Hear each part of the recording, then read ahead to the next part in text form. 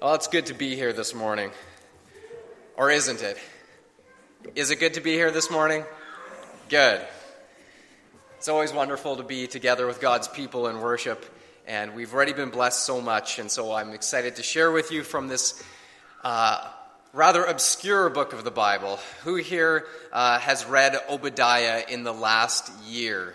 Be honest. Who here has read the book of Obadiah in the last year? Okay, I got a couple of hands. Right on. Good. So we've got at least 3 or 4 of you who are current on Obadiah. But for the rest of us, we're going to dive into this morning. So would you bow with me again, and let's pray. Heavenly Father, we thank you that all of your word, every last bit of it, even the stuff that we don't pay very much attention to, is for us, and it has a word for us. And so as we look into the book of Obadiah this morning, I pray that you would open our minds to understand, our hearts to receive, and our wills to obey the message you have for us this morning. I thank you that your word is alive and active, and that it's for us right now today. And I pray that we would receive it as such. I ask, Lord, that you would give me boldness and courage to speak this word the way you desire me to. May the words be yours, I pray, in Jesus' name. Amen. Now, it was just 2 weeks ago that Leanne and I and the boys traveled to Alberta to visit Leanne's family over the Thanksgiving weekend. So while there, of course, we attended the Thanksgiving worship service at the Rosemary Mennonite Church. That's the church that Leanne grew up in. It's also the church that we were married in, so it feels like our second home in a lot of ways. Now, following the service, we had the opportunity to connect with some old friends. And so, of course, as we were visiting with them, Declan and Theodore, who have literally grown up in church, they made themselves at home. So they were off doing whatever boys do. And they were, of course, into the baby room, the nursery. They found a bunch of toys in there. And so, unbeknownst to us, while we were visiting in the back of the sanctuary following the service, they were out with all of their toy trucks in the foyer of the church, which has a very long wheelchair ramp. And so they were, of course, shooting their trucks down this very long wheelchair ramp, and they were rolling down to the bottom and go get them and do it again. So they were entertaining themselves with this. Now, as is a pastor's custom, after some time of visiting, we found ourselves to be the last ones to leave church. Shocking, I know. But I believe it's in the pastor's handbook on page 3 or something like that. The pastor shall be the last one to leave church. So anyways, so we turn out to be the last ones, even though we're visitors, to leave church, visiting with our friends. And so now realizing it's high time to go, and of course Thanksgiving dinner is waiting, it's time for us to get the boys cleaned up, get the toys cleaned up as quickly as possible so we can make our way. So seeing them in the foyer, I grab a handful of toys and I tell Declan to do the same. And so we pick these toys up and we carry them into the nursery, where immediately upon entering the nursery, Declan just takes his toys, and instead of going to the shelves and the containers that were on the far side of the room, he just stops in the middle of the floor and he drops them right there in the middle of the floor. And he then turns to me, and with a look of complete sincerity, he looks me in the eyes and he says, "Somebody else will clean these up. Right, Dad?" Now, needless to say, I corrected him right on the spot. But that statement has stuck with me, and I've been thinking about it ever since. Just that already at 5 years of age, he had this idea of somebody else will do this for me. Somebody else will clean these up. And I've been thinking about this, and I've been thinking about the implications of that statement ever since. And I don't just mean the implications of how messy Declan's bedroom is or our living room from time to time. That's not just what I'm thinking about. I'm thinking about the implications of having that sort of a mindset. That if we have a somebody else mindset with how we live our lives, it permeates every sphere of our lives, from work to church to family to how we respond to the world around us. So let me just ask you this morning as we begin. Have you ever looked at something that needed to be done? It was clear it needed to be done. Someone needed to do it. Have you ever looked at something and said either out loud or just in your own head, somebody else will do this? Has anyone ever done that? Be honest, my arm's going up. Right? We've all done this at some time or another. We've said things like, somebody else will clean this up. Somebody else can do this. Or another variation, I don't have to do this because somebody else will. And as we just admitted, if we're really being honest with ourselves, we've all done this at one time or another. So at the outset of this study this morning, I want to be careful to say that there are specific times where the wise thing and even the right thing is to let somebody else do something. No one person can nor should attempt to do everything. But having said that, all of us can and should be doing something. God has not called anyone to do nothing. We are all called to do something. And so what I want to focus us in on this morning is that unhealthy attitude where we continually excuse ourselves from the good that God would want us to do or have us do, where we excuse ourselves by saying, somebody else will do that. There is a short yet extremely penetrating verse that's found in the book of James, chapter 4 and verse 17. You've probably heard this verse before. If you want to look it up, feel free to do so. I'll read it for you. James 4, verse 17. This verse challenges me every single time I read it, and today is no exception. Listen to what it says. If anyone then knows the good they ought to do and doesn't do it, to them it is sin. Feeling convicted yet? It's a convicting verse. It's a challenging verse, and it's intended to be. You see, there are two different types of sins. Theologians will call these the sins of commission and the sins of omission. And we tend to focus on the sins of commission because they're really easy to identify. They're the things like lying, cheating, stealing, adultery, etc. These are the things that are things we do. They're actions that we can easily identify, the sins of commission. But the other category, the sins of omission, we don't tend to think about these near as often because, quite simply, they are things that didn't happen. They are omitted. They are omissions.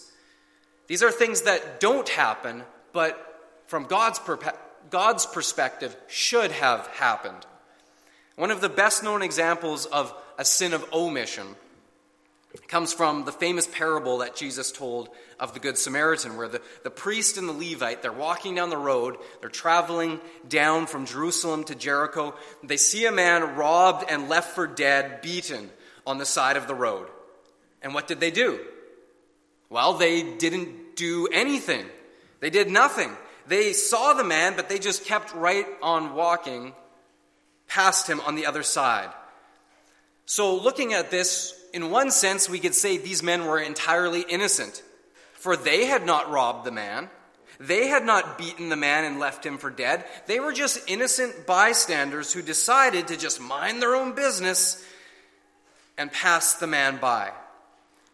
And this doesn't read this way in the text. Jesus doesn't use these words, but I don't think it would be stretching the story to say that these men probably justified their actions by telling themselves as they were walking past, somebody else will help this man. Well, as it turns out, they were right. Somebody else did help the man. The Good Samaritan comes along. But did Jesus let those first two men off the hook for not doing anything? Well, he didn't. The clear conclusion that we draw from Jesus' parallel is that the neighborly thing to do, the right thing to do from God's perspective and from a fellow man perspective, the right thing is to stop and help. And so when we apply James chapter 4, verse 17 to the situation and the non-actions of the priest and the Levite, because they both knew the good that they ought to have done for that man, but didn't, for those men, that was sin. So what it really all boils down to is the question: how responsible does God hold you and I when we are given the opportunity to do good but don't? How responsible does he hold us for our non-actions? Now, you might not be overly familiar with that tiny book of Obadiah we've been talking about this morning. It's only one chapter long, 21 verses altogether, but it tackles this exact subject head on. And so before we dig into what Obadiah says, there's a backstory to this that will give us the necessary context to understand this prophecy better. We have to travel all the way back to Genesis chapter 25, where a set of twins is born, and we saw the video of them this morning. They were born to their parents, Isaac and Rebekah. Their names were, of course, Jacob and Esau. And if you know the story, right from the very beginning, these two brothers struggled with one another. In fact, it says they even struggled or contended with each other in the womb. And so even as they're being born, there's this competition. The one sticks its arm out, the string's put on, it pulls it back, the other one's born first. And there's this, right from the very get-go, these two are in competition. They are struggling, contending with each other. This continues to when they're grown. And so even though Esau had the birthright as the oldest son, we saw in the video, Jacob tricked Esau out of that inheritance from his father Isaac. And later on, he tricks him out of the blessing as well. And we know he puts the sheep skin on himself to deceive his father into thinking that, well, it feels like Esau, which begs the question, how hairy really was Esau, right? that sheepskin was like, yeah, it feels like Esau. That was one hairy man. Nonetheless, all of these things, it builds this story of this animosity between these two brothers. And we know the story continues to the end where Jacob returns to his home country, and Esau's waiting for him, and he's so afraid that his brother's going to exact his revenge. But we know the story that finally the brothers are reconciled, they embrace, and there's a beautiful picture there of this reconciliation between these twin brothers. However, even though there's a moment of reconciliation in their story, it appears that this long-standing rivalry and hostility between the two brothers was passed along into the lives of their children and their descendants to follow. Now, Esau's descendants eventually ended up in a little country called Edom. Now, Edom is only 15 miles wide and 70 miles long, directly on the south end of the Dead Sea. Their fortress city, that we know best today by the name of Petra, was one of the 7 ancient wonders of the world, and they felt invincible within its rocky crags. Now, on our trip to Israel, we had the opportunity of going into Jordan, which is where Petra is located, the modern-day country of Jordan today. And let me just say, it's spectacular. From strictly an archaeological point of view, it was the most incredible thing that we saw on our trip. In fact, I will say it's the most incredible thing I've ever seen in my entire life. And so we took a ton of pictures, and I'm going to show you a glimpse of a couple of those pictures today. And Vic's going to pull those up for you, just to give you a sense of the grandeur of this ancient city of Petra. Now, this is standing today, thousands of years after it was carved. It's referred to today as the Kasne, or the treasury. And they don't actually know that it was used as a treasury, but that just became shorthand for it. But what the original inhabitants of the city did, they were in this long canyon, and they would carve these facades out of the canyon walls to make these magnificent structures such as this. This one greets you as you walk down the long canyon, and it's right there at the end of it. You can move on to the next picture. It'll just give you another angle of the same structure. It's just absolutely stunning. And the next slide will give you a sense of the scale of this. There's me standing in front. You can see the height of it, and it's just absolutely breathtaking. The next picture, you can get a little bit more of the background. And there's Leanne. She's stealing a kiss on me. There's the camel there. So I'm going to have a talk with that camel, I think. But this is just to give you a sense of the grandeur, and the next slide will give you a sense of the scale of this place. It's not just a small city. It is massive. This picture, I took it from the vantage point of being in one of the caves carved into the cliff wall to kind of frame the picture. And looking outward, this is a massive canyon floor, and on the other side you can make out the other caves, dwelling places carved out in the rock. So this is literally a fortress city carved out of the rock, and this is the capital city of the nation of Edom. And it is from this position they have these impenetrable stronghold that can easily hold off massive armies because there's choke points where a few men can hold off literally thousands. And so they feel entirely protected in their fortress city. Now, from this position, the nation of Edom, we see them through the course of the Old Testament narrative as being a constant thorn in Israel's side. And we read about the hostility between the two nations throughout the Old Testament. Let me just give you a brief overview of some of those mentions in Scripture. 1 Samuel 14, Edom is listed as one of the armies that King Saul fought against when he becomes king of Israel. In 2 Samuel chapter 8, we read that again David subdued Edom when he became king. So we see this constant subduing Edom. They're rising up, a thorn in the side, the kings have to subdue them. In 2 Kings chapter 8, we read that again Edom revolted against Israel.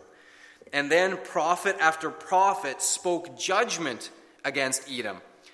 Here's a brief overview of those prophets. Isaiah said that Edom was doomed to judgment in chapter 34. The prophet Jeremiah said that God would bring calamity down upon Edom. Ezekiel said that God would lay their towns to ruin.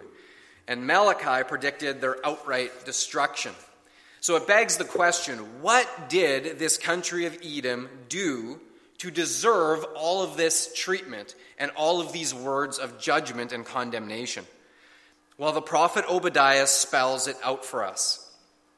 If you remember your history of the Old Testament, you know that because the Israelites sinned against the Lord repeatedly, and most specifically by repeatedly turning to false idols, God finally had warned them enough, and he was bringing correction and he was bringing judgment upon them.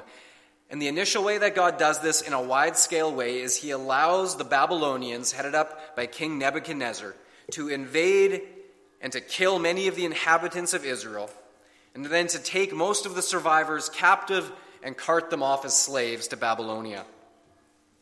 As their final act of domination, they completely destroy Jerusalem, they burn the city, they knock down its walls, and the insult of all insults was that they razed Solomon's temple to the ground. So this is a cataclysmic event for the nation. And so we ask, what did that event have to do with Edom? Well, the key statement in this book of Obadiah comes in verse 11. So if you want to turn there with me this morning, if you have it open in front of you, let's look at verse 11, because this is the key to unlocking the message of the book of Obadiah. Verse 11. This is what the prophet Obadiah says as the Lord directs him to do. On that day, you stood aloof while strangers carried off his wealth, referring to Jerusalem. While strangers carried off his wealth and foreigners entered his gates and cast lots for Jerusalem, you were like one of them. Now, at first glance, it appears harsh and unfair that the nation of Edom would be accused of being like one of them being the Babylonians, the ones who actually attacked and enslaved Israel. Edom had done nothing. They had not lifted a sword against Israel. They had not knocked down the walls or the city gates. But here is why. In God's eyes, when Edom stood by, aloof, and watched as Jerusalem was besieged and destroyed and did nothing, from God's perspective, they were culpable. Now, culpable is a legal terminology to say that they were, in a sense, an accessory to the crime simply by standing idly by and watching, but doing nothing. I want you to listen to what God says through Obadiah about Edom. In verse 10, they have acted with violence towards their brother, referring to that brother relationship between Esau and Jacob. They have acted with violence. Verse 11, for they stood aloof and did nothing. They didn't lift a finger. Verse 12, they then gloated and rejoiced over their misfortune. They gloated over it. They're like not only standing by aloof, but they're saying, Jerusalem's finally getting what's coming to them. So there's this sense of gloating over their misfortune. Verse 13, they then, even in the aftermath, go and loot whatever goods remained after the Babylonians had left. Verse 14, they not only offered no help, they then even captured and handed over survivors to the Babylonians. And so in verse 15, God declares this to them: "The day of the Lord is near for all nations. As you have done, it will be done to you. Your deeds will return upon your own head." Then later on in the last half of verse 18, God says to them, "The house of Esau will be stubble, and they will set it on fire and consume it. There will be no survivors from the house of Esau. The Lord has spoken." Now I want you to look at this next slide. As we go to this next slide, I want you to get a sense of what has happened. This is the ruins of the great city of Petra. It's still magnificent today, but as you can see, it's long since eroded from the sands of time, neglect, and everything else. So it stands as a testament to what once was, I would say without a doubt, the most spectacular city on the face of the planet. To look at it today and to be filled with awe, I can only imagine what it was like in its heyday, when everything was new, when fountains and everything was green, and they had an elaborate irrigation system. This was literally the most magnificent city on earth. And I want you to look at this picture of what it's become today as you hear what God said to them way back through the prophet Obadiah in verses 2-4. "See, I will make you small among the nations. You will be utterly despised. The pride of your heart has deceived you, you who lived in the clefts of the rocks, and make your home on the heights. You who say to yourself, 'Who can bring me down to the ground?' For though you soar like the eagle and make your nest among the stars, from there I will bring you down, declares the Lord." And so today, these ruins, as magnificent as they still appear, are all that remains of Esau and the nation of Edom. And so I ask again, how responsible does God hold you and I when we are given the opportunity to do good, but don't? I want us to see clearly that God held Edom 100% responsible, not for their actions, but for their inactions in not helping their neighbors in their time of distress.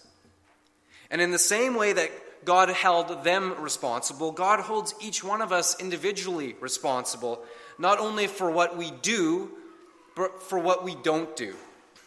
In modern psychology, there is something called the bystander effect.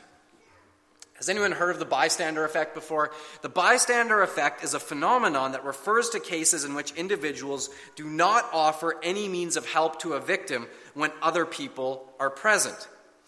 The probability of help is inversely related to the number of bystanders. So basically, the more bystanders that are present, the less likely the person is to be helped. Isn't that crazy?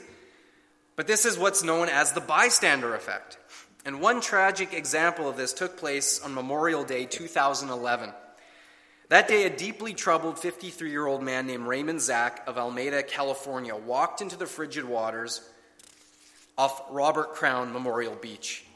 And he stood neck deep in the frigid water, roughly 150 yards offshore, for almost an hour. He was up to here in the water. His foster mother, Dolores Berry, sees him out there. She calls 911 and said that he was trying to drown himself. There are conflicting reports about Raymond's true intentions walking out into the water that day. While the city of Alameda firefighters and the police responded to the 911 call, but upon arriving did not enter the water. The firefighters initially called for United States Coast Guard cutter to respond to the scene, but they were hours away. All the while, the police also arrived on the scene, but they stood by expecting the firefighters to enter the water and rescue the man. The firefighters later said they didn't enter the water because they didn't have the current training and certification to perform land-based water rescue, and that the funding for their program had been cut. However, a memo later surfaced that contradicted the lack of funding claim. Nonetheless, all this time, dozens of civilians began gathering on the beach or watching from their homes across from the beach. But over this entire span of 1 hour time, no one entered the water. Everyone was expecting someone else to take charge. The civilians expected the authorities to conduct the rescue, The authorities expected someone else in the chain of command to conduct the rescue. All the while, everyone's expecting somebody else to do it. And all this time, Raymond Zach is standing neck deep in the frigid water. Finally, he is overcome by hypothermia. And he collapses under the water. And even then, nobody entered the water for several minutes. Finally, a regular civilian, realizing that no one was doing anything, runs out into the water. He swims out to him and he pulls Raymond Zach into shore single-handedly. They attempt to resuscitate him, but it was too late. Raymond Zach was announced dead on the scene. The bystander effect. It's a crazy thing, isn't it? There were many bystanders that day, both professional and civilian, who were more than capable of rescuing this man. But don't miss this. They all thought that somebody else would do it. And the man died as a result. I came across this article by a pastor named Roscoe Lilly. Some of you might be familiar with him. And he wrote this article.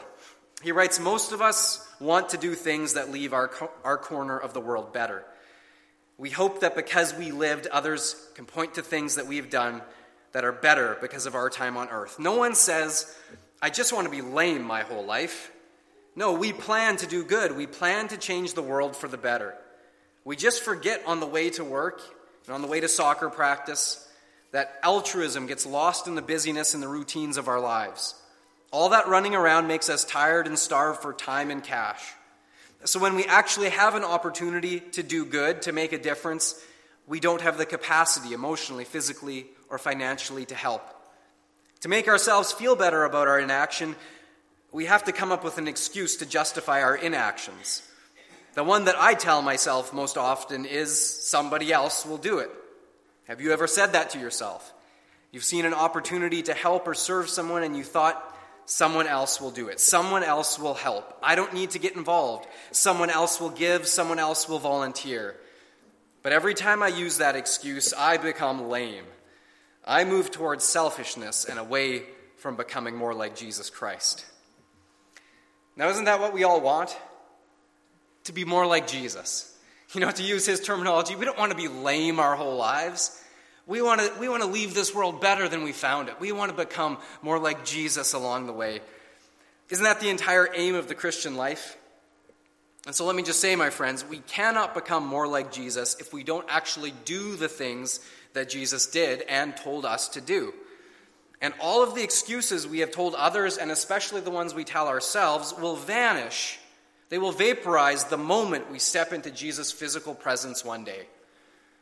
I might have said somebody else will do it 100 times in my life to myself and it helped me sleep at night, but the moment I stand in Jesus' presence physically, I'm not going to utter that word.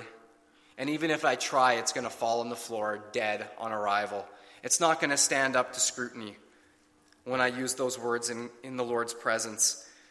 And in Acts chapter 10, verse 38, there's this great summary given of Jesus' life, and I love this line. It says this, God anointed Jesus of Nazareth with the Holy Spirit and with power, and he went about doing good. Talk about a summary of a life, to say that Jesus just went about doing good. But that's what he did, and that's what he calls us to. So what are some of the opportunities to do good that you have passed up? Maybe you saw a car with a flat tire on the side of the road and kept driving, and you told yourself somebody else will stop. A new family moves into your neighborhood, and you feel you should stop by and welcome them. Say, welcome to the town, welcome to the neighborhood, but somebody else will do that. An appeal is made to give to a local mission, and you feel prompted to give, but that checkbook stays in your pocket because, someone else will give.